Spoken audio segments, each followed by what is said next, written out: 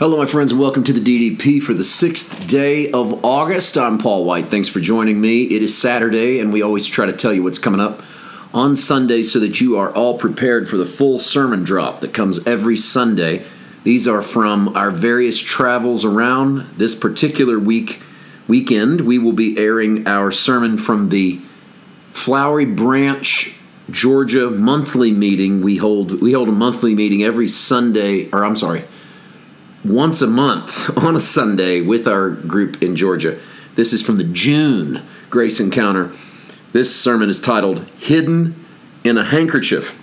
I used that from the story from Luke 19, the parable of the minas. In the grand pantheon of Jesus' parables, the parable of the minas gets almost no attention. And I think it's because it gets swallowed up by its companion parable, Matthew's parable of the talents. And that has a lot of eschatological implications, but it also sort of moves us off into thinking about natural talents. Most people use it as a story about giving, or they use it as an investment strategy. But the parable of the minas is saying something else, and it involves a nobleman in a far country and receiving a kingdom and all of that stuff. But this is really a message about disproportionate returns, about grace doing what grace does, whether or not we think it should or whether or not we think we qualify, that God's gifts belong to us, but their effects belong to Him.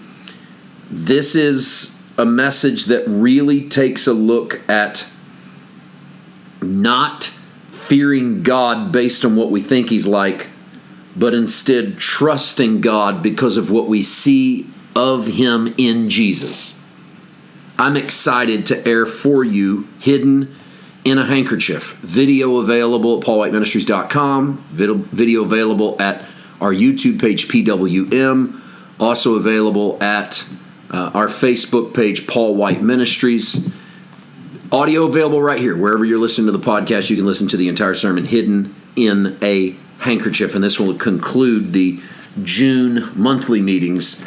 Last week we aired our meeting from Chapin. This week, Flowery Branch. And we have some more things piled up to air for you coming up very soon, including our trip to Leesburg, Missouri. That's coming up next week. And then we'll get into the monthly meetings for July, and then our meetings that we had in Westminster, South Carolina. So we got some good stuff on deck coming up in the next few weeks. Okay, 2 Timothy chapter 3. We arrive today in the 10th verse, and this is a part of this warning that he's been giving to Timothy regarding what's going to happen as the worst part of human nature sort of comes to the forefront in times of distress and stress and problems. But he's not so worried about Timothy. And remember, something we said yesterday is that Paul's not worried that Timothy's going to be these things. Paul just wants to put Pastor Timothy on the lookout for these things. And the reason he doesn't worry so much about Timothy falling into these things starts to play out in this 10th verse. But you have carefully followed my doctrine, manner of life, purpose, faith, long-suffering, love, perseverance, persecutions, afflictions, which happened to me at Antioch, at Iconium, at Lystra, what persecutions I endured, and out of them all the Lord delivered me. Yes, and all who desire to live godly in Christ Jesus will suffer persecution. Really, today, just two things to take away. And this little podcast we do is not long enough to take away more than one or two things. And that's why I usually try to only do one or two things every day, so that if you're going to chew on or dwell on something the rest of your day, it's easy to digest and easy to remember. One of the things that I would take away from this passage today, number one, Timothy carefully followed. And then Paul lists off doctrine, manner of life, purpose, faith, long-suffering, love, perseverance. Carefully followed is Timothy paid attention to how he paid attention. He carefully followed. And we don't have to be full of cares, and we don't have to carefully follow so that we don't lose our salvation or lose our place with God. But if what you're doing matters, being careful should matter. And it's okay. You can be both the righteousness of God in Christ and carefully follow what you're doing. And I don't mean, and I know we've taken the analogy, I've done this too, said, well, I don't say be careful because that means be full of care. Well, sometimes you need to take care. Sometimes you need to have care about what you're doing. And I do think that living for Christ is about life. It's about living. It's about abundant life.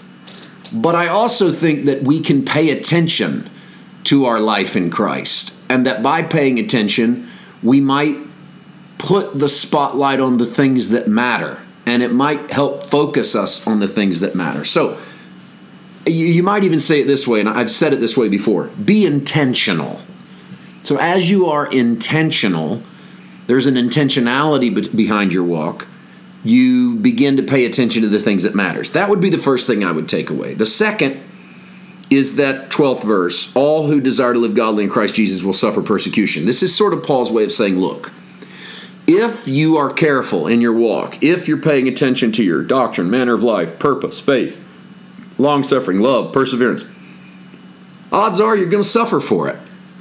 You're going to be persecuted.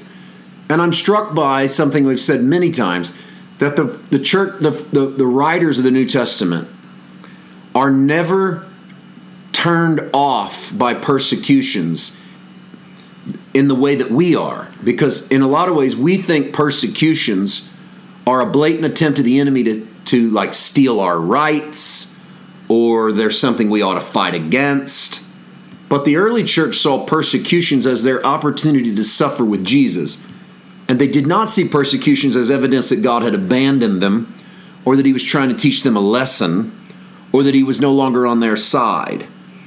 So take this away today. Whatever persecution you might feel that you're under, and maybe it's legit, just realize that all who desire to live godly in Christ Jesus are going to suffer some persecution. And that's not going to be at the hands of God, but that God who loves us is able to turn all things to our good. I think it's a safer spot to land. I also think it's a more encouraging spot to land, because it helps us to face whatever goes wrong and realize that it's not God against us. And that should help us land here, that if God be for us, who could be against us? More tomorrow from 2 Timothy 3. See you then. God bless.